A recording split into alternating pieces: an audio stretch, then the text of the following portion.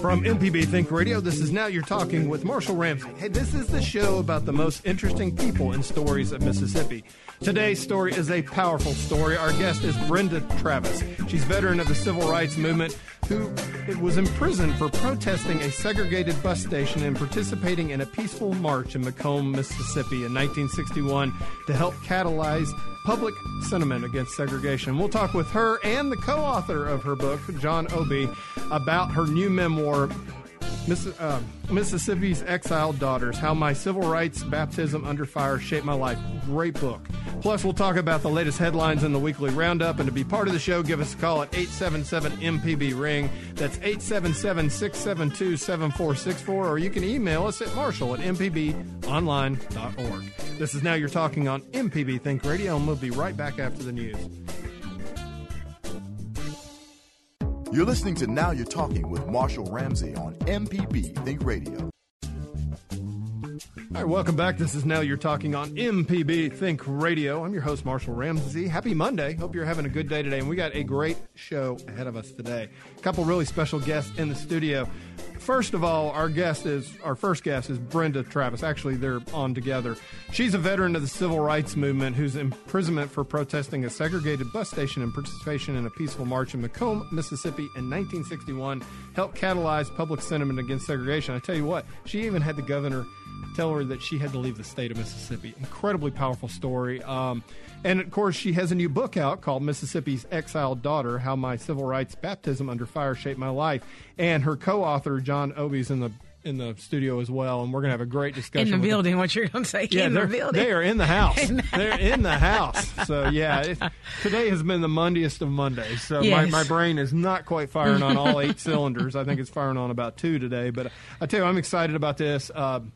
Big week last week, too, and I've just coming off. I had 3 television interviews on Friday. I had Glenn Ray Tudor, who's one of the most fabulous photorealistic painters in the world, who happens to live here in Mississippi and lives in Oxford, and his work. And the thing that was so fun about him, talking to him, was it wasn't just about painting and technique, which his technique blows my mind. It's so photorealistic.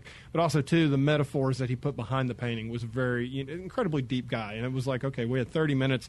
And me being a quasi-artist that I am, we're sitting there talking about art and talking about technique, but we're talking about the state of the world. And it really was a lot of fun. Then I had Steve Yarbrough, who's from Indianola originally, but now lives in Boston. He's a writer, and he teaches at Emerson College. They were, of course, everybody's in for the book festival, and it was just really wonderful. 5 o'clock rolls around, and then I had the probably the most pressure I've had on an interview in a long time. I had the world-famous 2-time National Book Award winner, Jesmyn Ward, who's from the coast, of course. Jesmyn's an incredible person. I mean, it was just, and I was all nervous about it. She sits down, and she just, incredibly beautiful person, just inside and out, starts talking. We just start laughing, and it turned out to be probably the most fun I've had on 30 minutes of television in a long time. I'm an incredibly huge fan of her work. Sing, Buried Sing, of course, her latest book that won the 2nd National Book Award, is so incredibly lyrical. And it's, if anybody's ever been through therapy or understands pain, but she just absolutely just hit it out of the park with that book. So it was a lot of fun. Then, of course, she was at the book festival, had a huge room of people, and did an interview there. And, of course, the book festival was this weekend. It was a lot of folks came down. Once again, a huge home run for Mississippi, and of course our national treasure that we call our literary treasure that we have here. We're very fortunate to have that. One of the reasons I actually enjoy living here is because you can rub shoulders with so many incredibly talented people, and a lot of history in Mississippi. Oh, you think? And but history it's history, but it's our we look back. But it tells us where we're going, and I like that. Like you said, you can sit down in a restaurant and bump heads like, oh, Brenda Travis is here. Yeah, she's here. She's actually not just on the television or you're reading her book. We actually get to reach back and look at our past, and I love that about Mississippi. Also, speaking of our past and our future, I had Angie Thomas on the show Friday. Oh, isn't Angie the best? I adore her interviews, her speaking. Everything she says is so almost like she's writing. When she talks, it's like, I mean, it's coming from her, so it's the same thing. But when she writes and when she talks on our interviews, everything she said Friday was just wonderful. Yeah, and I was talking to Greg Iles Friday. I dropped him a text, said, hey, look, I had Jesmyn on the show, and because he really put her on my radar a while back. And, of course, Greg Iles is pretty darn famous in his own right. But we were talking about Angie, and he said, when that movie comes out, she's just going to go to another place. October 19th. She's already in the stratosphere, but she's just going to go way out into space because she's just – and the funny thing is, she's just still the same person she was. She is. I mean, that's what's so fun about her. She is. What I liked the most about her interview Friday was we asked her what she likes most about reaching back and talking to the young kids in schools. Yeah. She says she loves the kids to come up to her that would never ordinarily pick up a book. And one boy, she said his pants were sagging. He walked up to her. He said, hey, yo. She was like, who, me? Yeah. I don't read normally, but I read your book. I read it in a day. It was so good. And she said that just puts a smile on her face and lets her know what she's doing, what she's supposed to be doing. Getting kids to read and not just read, but read something great. Well, I'll tell you what's so wonderful about Angie, and I think it's incredibly, she's just clairvoyant. I mean, she saw an issue that obviously was very important in her life and in the community's life, but nobody was talking about. Right. And she sat down and wrote that story, and of course it came out right as everything started broke. And I mean, it's been great. And like you said, it gets people to pick up a book and to read. And of course, I was talking with Brenda Travis a little bit earlier in the green room a little bit, and she's out talking with students too, and we'll get her on the air in just a second and talk about that. But it's so important for students to understand why it's so important to go vote, and because of the sacrifices that Brenda made and the efforts that she made so that we could have the right to vote here in Mississippi for everybody. And so when you see things like 12% voter turnout and in a special election, it just breaks your heart into 10,000 pieces because you understand what Brenda went through is something I can't even fathom, to be honest with you. I can't fathom it, because we are spoiled because we've been given all these things by her generation, and we're not doing a darn thing with it. And so I look forward to getting her take on all this as well. But that's so cool you got Angie on there. Well, I like the little piano interlude, too. That was good. Hey, just a little quick update. I mentioned last week we had to move our son to college. Right. I mean, I'm so proud of him. I actually went up to go see him on Wednesday. Right, I didn't technically go see him. We were invited to an event, and he happened to be there, so I got to see him in the wild, so that was kind of fun. But he had his first class today, and so I texted him. I said, so did you wake up? Did you make it? He did. He made it, and he said he liked it, and he's already got his textbooks, and everything's good. So that's great. I think he might survive in the wild. That's one of my fears. I know I have, 3 more years to go to college. It's going to happen in 3 minutes, too. But I just want her to be responsible. I know you're in 9th grade, but I want you to get up without me calling you and say, don't you have an 8 o'clock class this morning? They say they have apps for parents to look at your child's schedule and help them get up, and everyone's like, do not use that app. Please let her learn by high school, by college. She should be responsible. Seriously, if your kid by the time of college isn't getting themselves up out of bed and isn't taking care of their own business like that, because I think about when I went to college, this was my dad, Dave Ramsey, not the financial guy, but the guy he's named for. So my dad has everything thrown in the truck. It looked like the Beverly Hillbillies, all my stuff. He pulls around to the dorm, literally cuts a rope, shoves it down. We throw it up in the room, and he's like, bye. I'll see you later.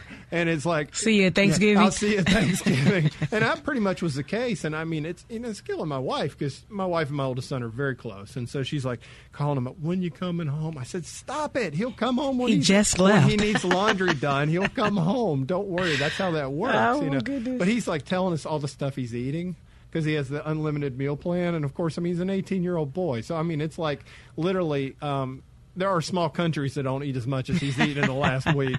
And I'm like, dude, you're going to come back 50 pounds heavier if you keep that up. Well, you know what they say that was freshman 15 is freshman 30 now, believe it or not. God. They say so, but how would you love that? I would love that, having a cafeteria like 1 block away from where I wake up every day and could go in and some nice people cook me food. I wouldn't care what it tasted like. It would exactly. be great. Don't have to do the dishes or anything else. Ooh. I know, I'm walking around campus going, I so want to go back I to know. college. Let's go back to college just for the food. So guess what? What? I'm starting my master's. Oh, yes, you are. Because I want to be just like you. This is my last stint. I started my internship actually after Labor Day. You're going to be so smart. No. I'm excited about the counseling and incorporating it in radio. So having the. So you're basically analyzing me every Monday. That's part of your deal. Actually, I want to work with teens, but I'll start with you. Well, I kind of act like one sometimes.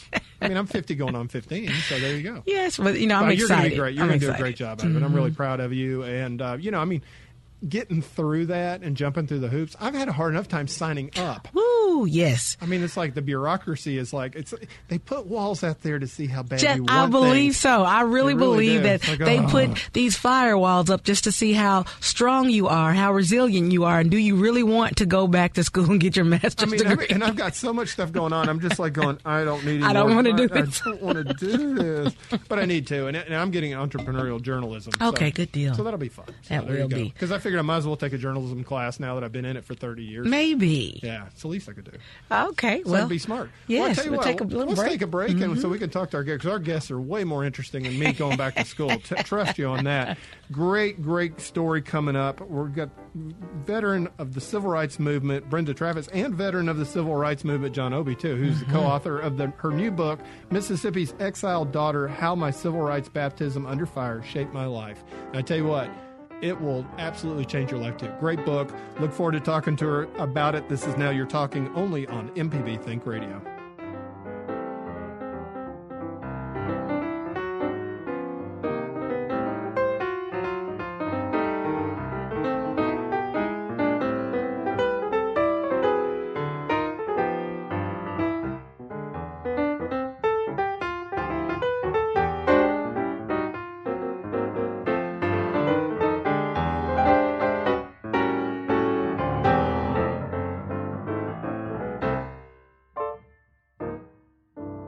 MPBOnline.org is the destination for everything Mississippi Public Broadcasting. Catch up on past shows from Think Radio, check out MPB TV or Music Radio, and become a sustaining member, all from one place. Get connected now at MPBOnline.org. MPB Watch Us Shine brings together some of your favorite MPB radio and TV stars. Join Walt Grayson, Deborah Hunter, Wyatt Waters, Robert St. John, Marshall Ramsey, Bill Ellison, and Felder Rushing for a magical evening of never-before-seen footage and remarkable gems from our vault. It's a night of star-studded entertainment, major announcements, and a chance to win fabulous prizes. MPB Watch Us Shine premieres Thursday, August 23rd at 7 p.m. on MPB TV. You're listening to Now You're Talking with Marshall Ramsey on MPB Think Radio. The information presented on this program is meant to provide general information about the topics discussed and is not necessarily the opinion of Mississippi Public Broadcasting. The information presented does not create any type of relationship between the hosts and guests and the listening audience. Please consult an appropriate professional for guidance about your concerns. There's a little song that we sing in our movement down in the South. I don't know if you've heard it, but it has become the theme song. We shall overcome. We shall overcome. Deep in my heart, I do believe we shall overcome. Though I join hands so often with students and others behind jail bars singing it, we shall overcome. Sometimes we've had tears in our eyes when we joined together to sing it, but we still decided to sing it. We shall overcome. Before this victory song will have to...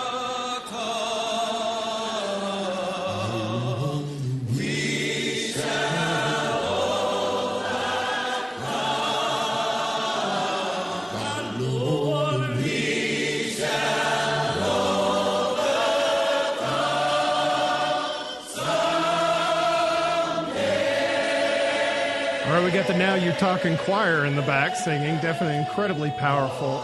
Welcome back. This is Now You're Talking. I'm your host, Marshall Ramsey. We have a couple very special guests, and actually, I'm very honored that both of them are in the studio today.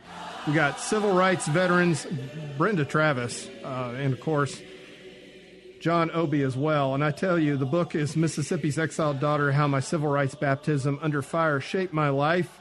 And Brenda, let's just go ahead and just admit this right now. You said you haven't read the book, but you lived it. I lived it. You know the story. I know the story without reading it, but I have read the book. Yeah, exactly. By golly, I told the book. It's my book. I told the book. I know every word in it. I lived every single one. Absolutely. Well, welcome to you and John for being in the studio. And of course, John, you've read the book, of course, 10 million times at this point, because I know what it's like to write something, because you got to go back and edit and edit and edit and edit. I just got the book as I walked in the studio today, so I'm a little bit, I'm going to go home and read this like tonight. Looking forward to it, but I can't wait to hear a little bit about the story. Welcome home, by the way, Brenda. It's good to have you back. Thank you. Yeah, Thank you. What a journey. It's been quite a journey, and the journey isn't over yet. No, that's the thing. We talk about the past, but, Faulkner is right. The past isn't even past yet, and we're still living it. Absolutely. Yeah. Mm-hmm. And so what brings you home? I come on occasion to Mississippi. I've sat on the board of the Mississippi Veterans of the Civil Rights Movement, so I normally come once a year, sometimes twice a year, but I also have a foundation in Macomb that I visit once a year. Yeah. So actually that's twice a year that I normally come down. But I was invited by the Mississippi Book Festival because my book just came out a couple of months ago. They invited me to come and sit on a panel here at the festival and to do a book signing. So that's my purpose for here and now, with the book coming out, doing book tours, and attending the festival. Are you going to do some signings around the state?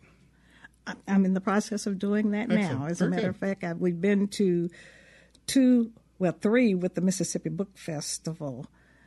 Macomb is where we launched the book from, which was last Thursday night. Friday we were in Hattiesburg, and Saturday was here at the festival. And we have a number of places still to visit, and that's Lemuria, the Mississippi Civil Rights Museum on Wednesday for what is it called? History is Lunch. Yes. Oh, yeah. They've invited me there. And then we're going to Greenwood on Thursday. And so we're going to be quite busy. I was about to say, I'm kind of quite successful with people purchasing the book. Well, that's what we're going to try to help you do today. So try to get the word out on that as well. The book festival, how'd that go? Did you enjoy the panel? I enjoyed the panel, but, as I expressed on, what is it? It was not ESPN. What am I saying? C-SPAN. If you were on ESPN, then I'm really impressed. Not Fox. Okay. I'm not a Fox. Okay. I'm about to say, I'm a backup quarterback for Green Bay too, right? No, it was C-SPAN, and the panel was a nice panel, and we discussed each one of the panelists discussed their books.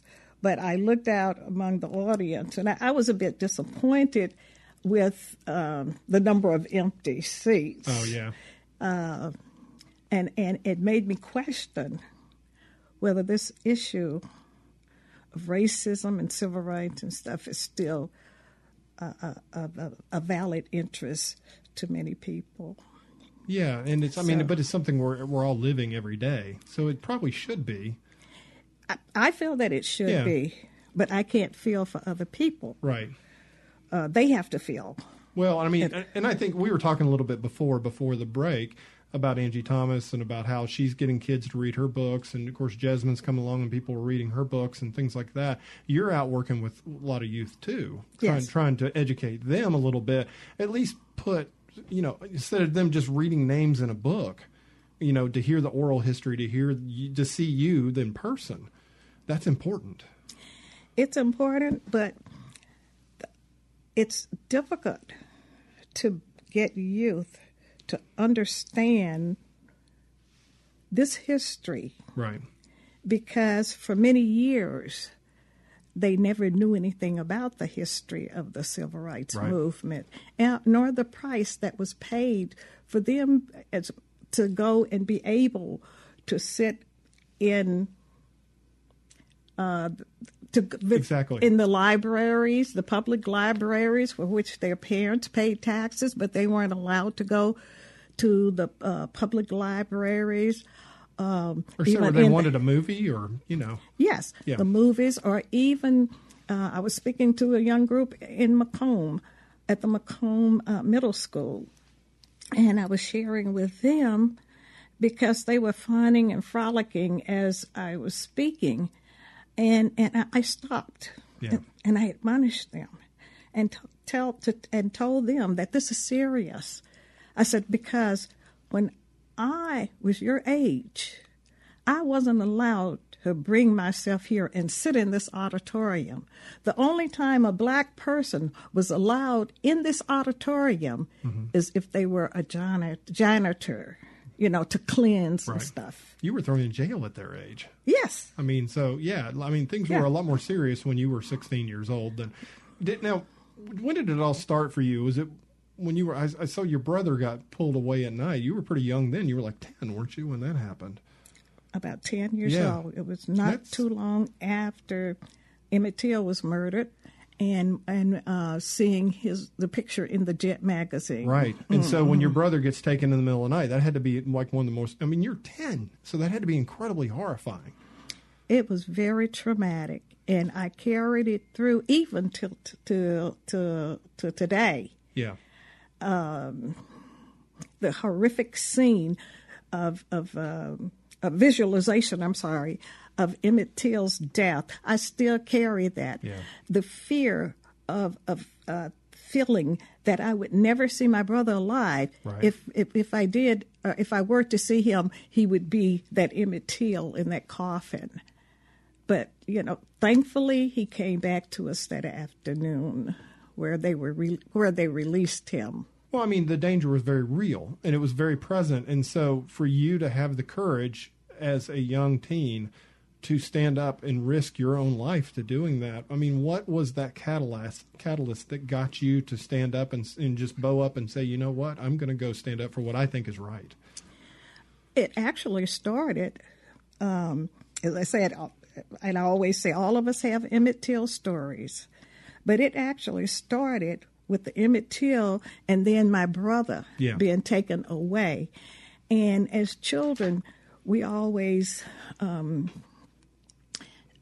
think and say in our minds or have an idea of what and who we're going to be when we grow up. Right. Okay. So I didn't know anything to say that I was going to be a civil rights activist or something. I just said, like young children do when you don't know in which direction you're going, I'm going to do something. I'm going to do something about this one day.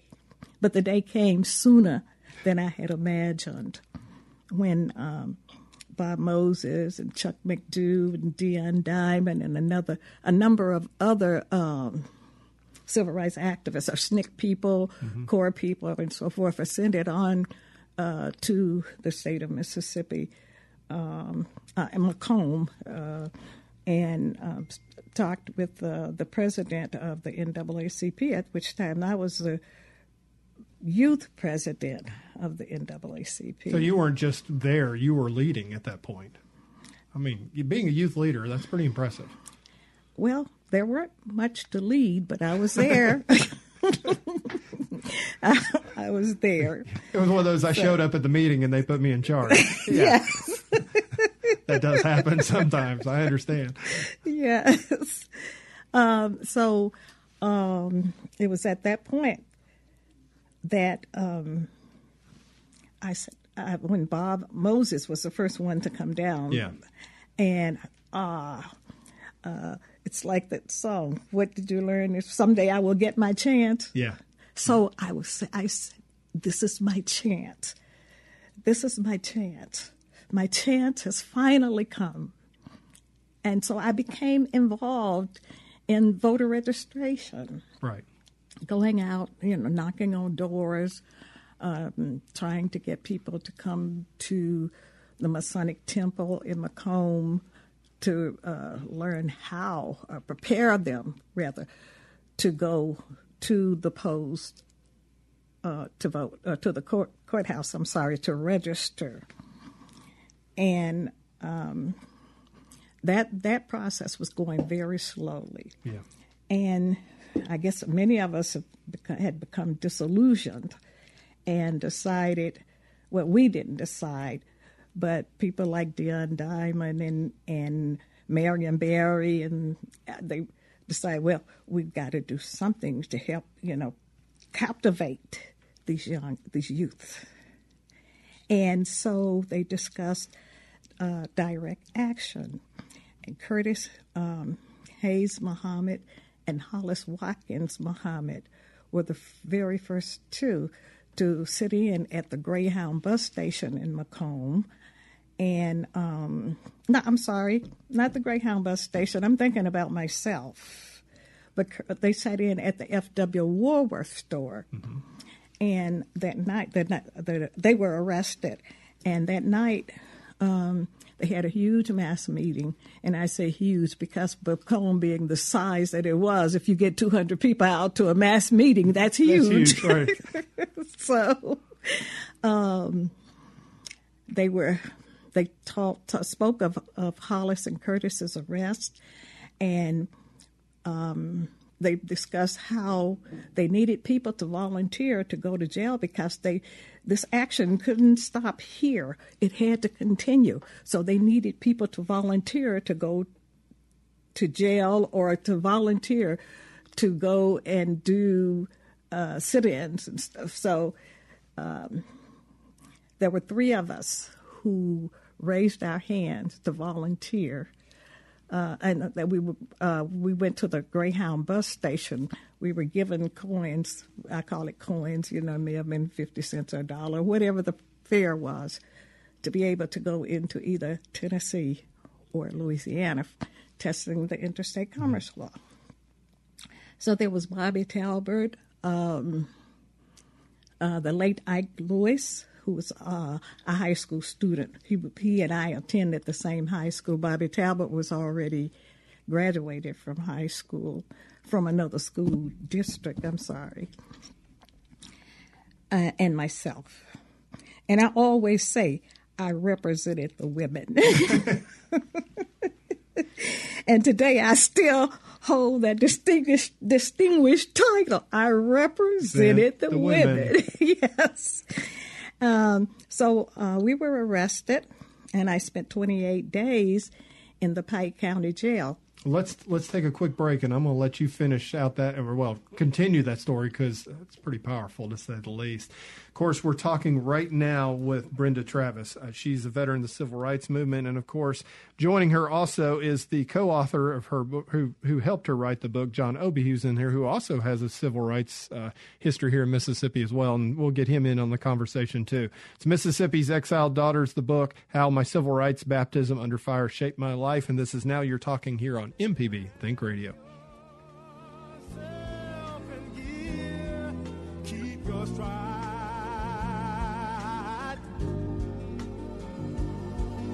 Never mind your fears.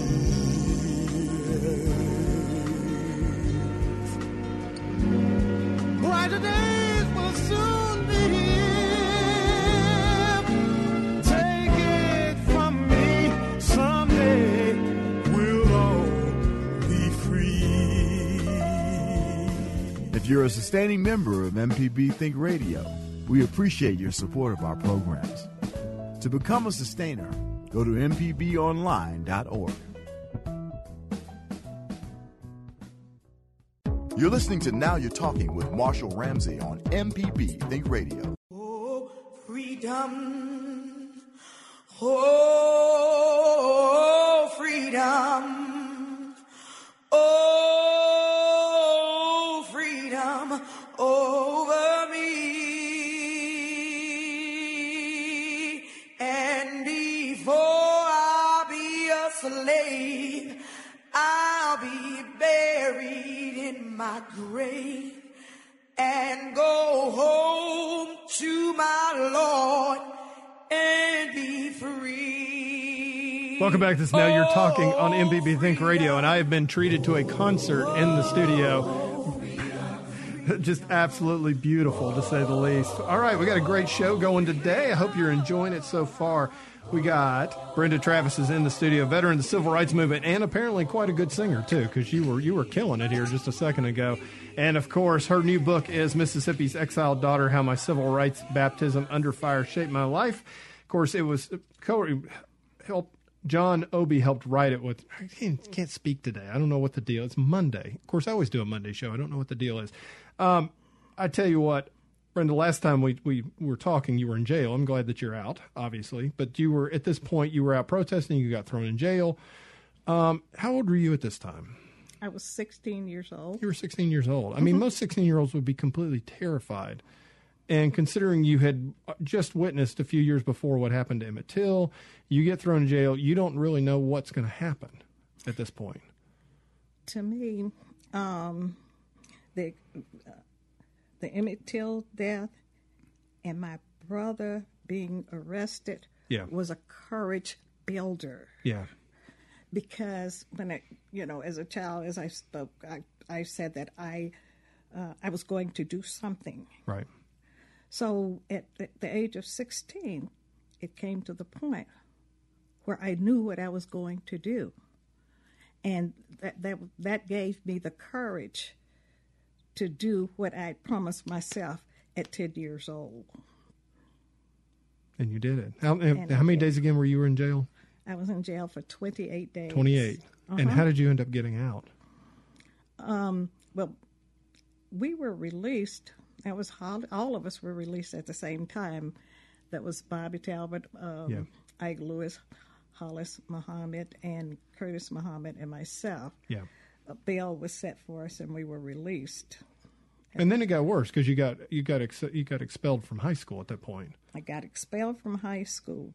About 5 days later, I returned to my high school to register and enroll in school, and was told at that time that I was expelled, and I wanted to know why. Right. And they said because of my civil rights activities. Now, mind you, these activities took place across the summer months. Right. Had absolutely nothing. So you weren't skipping school or anything like that? No. Absolutely not. Absolutely not. And this was a segregated school on top of that too. So I mean, did somebody get to the principal and basically say you've got to get her out of there? I understand that the school superintendent, who was a white superintendent, told him that he had to expel me, and I didn't quite understand it, and I still don't understand it till today. This man, C.D. Higgins, was the one that went and personally raised money to build that school. Right. It wasn't something that the Macomb School District funded. And yet, he had to come under the school district's authority. Yeah. And their dictates, their controls, so that they could be able to get obsolete books. Right. What year were you going into that year? Was that your junior year or your sophomore year? It was my sophomore year. So what did you end up, obviously, how did you end up finishing up your education? I finished up, I went to a couple of different schools. Yeah. Because at this point, I was... the options weren't, Can we kind of digress a little bit? Well, we can digress. We can do anything. This is your microphone. We got you here. And I have the blue. You have the blue. Yeah, she made sure that she got the blue microphone. Left poor John with the red microphone. He's just sitting there looking at it going, I don't want to talk in the red microphone. But after being released from the Pike County Jail and going and being expelled from the high school, we laid up a protest march down to City Hall with about 119, 120 students who marched with me to the Macomb City Hall. and I was arrested again and taken to the county seat. And the next morning or the next day or so, I was transported from the Macomb City Jail without due process. Right. And I guess black people don't have due process anyway, to Oakley Training School in Raymond, Mississippi. Mm-hmm. My mother didn't know for a few weeks where I was. So they didn't let her know? They didn't let her know. They didn't let the attorney know. Jack Young was one of the civil rights attorneys, and he was the one that was handling my case. They didn't let him know, but when he found out, then he shared with my mother. And my poor mother was thinking, oh, my Lord, they've killed my baby. Right. Yeah. So she was told that I was going to be in there until I became of age, which would have been 21 because of the state of Mississippi. Right. You're not of age until 21. Supposedly, I don't know if they changed that law, but you're not. No, I believe it's 18 now, but okay. Yeah. But during that time, it was 21.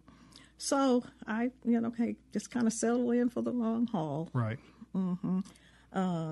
And I do know that several attempts were made to obtain my release. And this professor from Talladega, Alabama, came to Mississippi and spoke with Ross Barnett, and he was able to obtain a conditional release for me.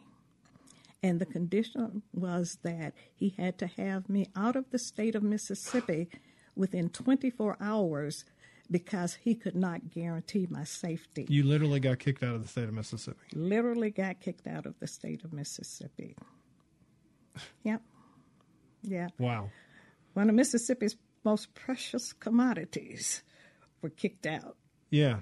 Yeah. So where'd you go? I mean, that's the thing, because your mom just figured out that you were probably still alive at this point, and suddenly you're like, you get put on a bus and you get sent out. Did you have family, or did you know where you were going to go? I mean, that.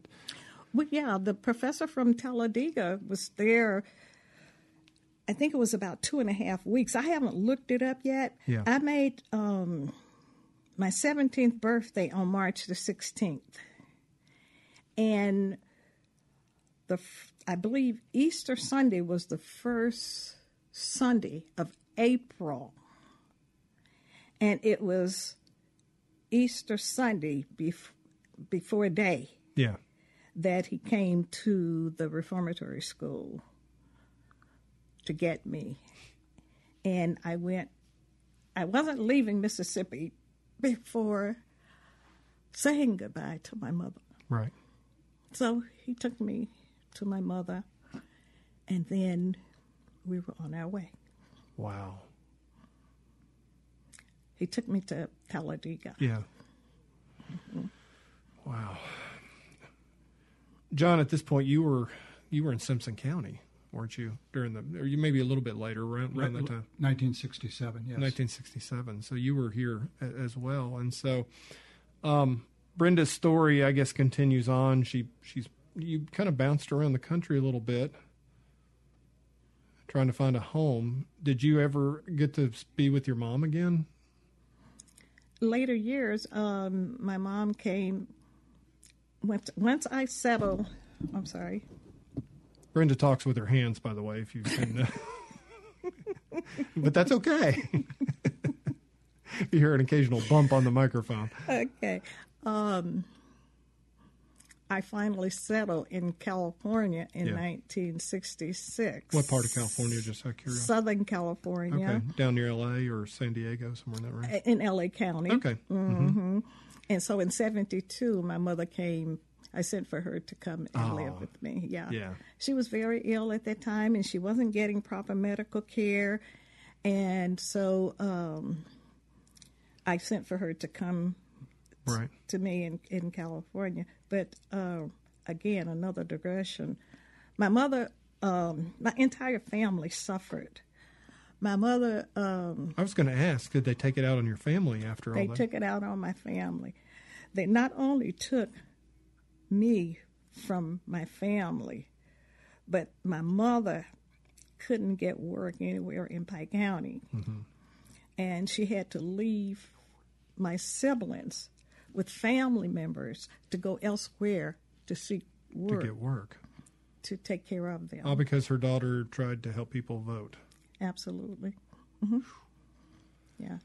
So, did you post Mississippi? Did you go to college? What was your career? What were the things that you were doing? Because obviously you were probably still active and trying to help people and get rights. It just you were having to do it in a different place. A different place and a different way. I didn't complete college. Yeah. I went to college, but I didn't complete college. And I looked, and I'm 73 years young, and it's still a bucket list item. To get it done. I would say, though, that I would dare say that by 17 you had an education that a lot of people never will be able to fathom. So, yes. Yeah. But even with that, I haven't had anyone to offer me, with all of my life experiences. You need an honorary degree at least. I haven't received not one. Hey, Michelle, let's get on the phone. Let's get her an honorary degree because she's got a thumbs up. I can't do much, but we're gonna throw that out there. But yeah, I can understand on that. Well, we'll continue this conversation after the break because I think it's we need to talk about the book, obviously, and your story today too, because I think people need to hear this. This is fantastic as well. All right, Brenda Travis is our guest. And, of course, the book is Mississippi's Exiled Daughter, How My Civil Rights Baptism Under Fire Shaped My Life. John Obie helped her write it, too. He's in the studio. We'll get him to talk a little bit about the process on the book, too, and some of the things he's been doing, because he's had a pretty incredible career in his own right. This is Now You're Talking on MPB Think Radio.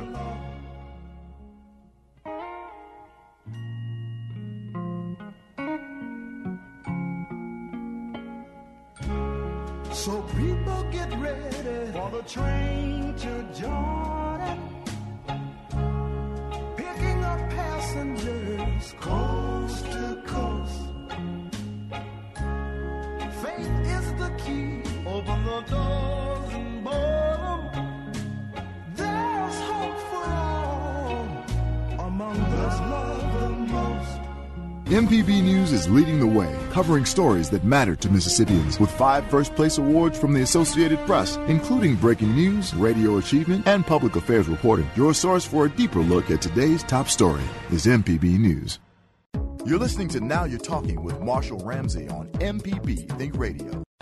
Turn me round, ain't gonna let nobody turn me round. I'm gonna keep on walking, keep on talking, marching up to freedom land. Ain't gonna let nobody. Brenda Travis was kicked out of the state of Mississippi just because she was trying to help register people to vote. But guess what? She's in the studio today, so she is back home. Very proud to have her here as well. Also, John Obie's here too because he helped her write the book, Mississippi's Exiled Daughter, How My Civil Rights Baptism Under Fire Shaped My Life. John, welcome. The book, congratulations. I know it feels nice to actually have it printed and in your hands, and I know it's kind of like having a kid almost. Except you don't have to put it through college. That's a good thing. It was a great adventure. Yeah, it was an adventure. And you, there's actually a story behind how you two kind of met on this and how you, the process on how you did the book. So, well, I met Brenda for the first time in 2012 at the Mississippi Veterans Conference. And for having served in the civil rights movement in Mississippi, it's something that is, as with Brenda, it's with you for life. It's something that will always be with you. And I had read many stories, and I had read about Brenda's story in many books. The problem is first of all, there were some things that were incorrect, and as I learned from talking to her, but also the story was just almost anecdotal footnote material. But there was so much of a greater story there as she and I began to talk, beginning in 2012 and then again in 2013. And I was captivated by the story and felt in many ways presumptuous on my part that somehow I could help bring what I thought was this incredible story of this incredibly courageous woman to the world. And so we started out on that venture, which turned out to be a 5-year venture in the process. But we were there. And just a couple of things that you find. I'm not a historian. I'm a lawyer. I'm a civil rights lawyer in Michigan. One of the things that the history books told, starting with Howard Zinn, and then everybody else copied it, Taylor Branch, John Dittmer, that Brenda was 15 years old when all of this happened. And somebody, and I won't guess who it was attributed to, suggested that she lied about her age so that, because there was a big hue and cry after she was arrested that there were juveniles going to jail because she was the only minor of the group that was arrested. And so to make up for that, people suggested that she lied about her age. And one thing that I know, having spent hours and hours and hours mostly on the phone with Brenda, I've never seen her tell a lie about anything. She's one of the most honest human beings that I know, and I'm just happy that I played this part in bringing this incredible story to light. I would say also a force of nature too. I would imagine. I would think.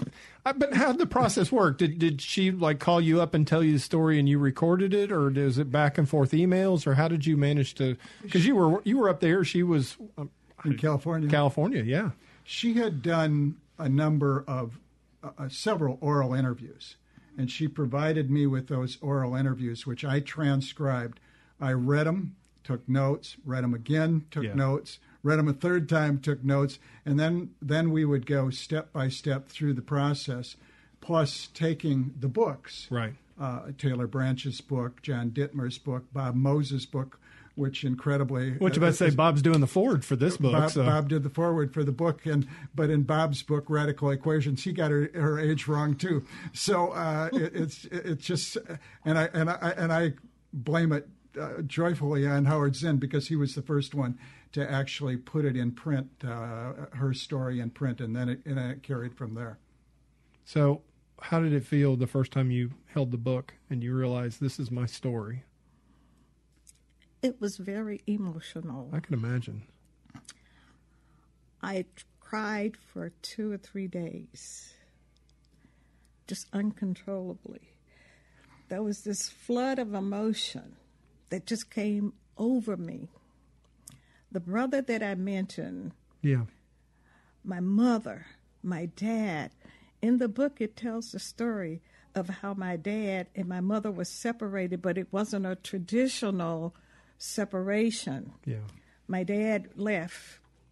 I'm sorry, I do express myself with my hands. No, I think it's wonderful. I look forward to having you on the television show because I want everybody to enjoy this as much as I am. Okay. My dad worked in Itabena as a sharecropper, and he moved there. My mother was pregnant with me, and the owner wanted my dad to make my mother work, and she was about to have, he called it drop her load when he came to the field and inquire where my mother was. So he left the field to go and get his gun. He had killed several black people. Mm. So when he left the field to go to his house to get his gun, my dad left the field to go and get my mother, and he went on the run. He took her back to Macomb, and that's where I was born.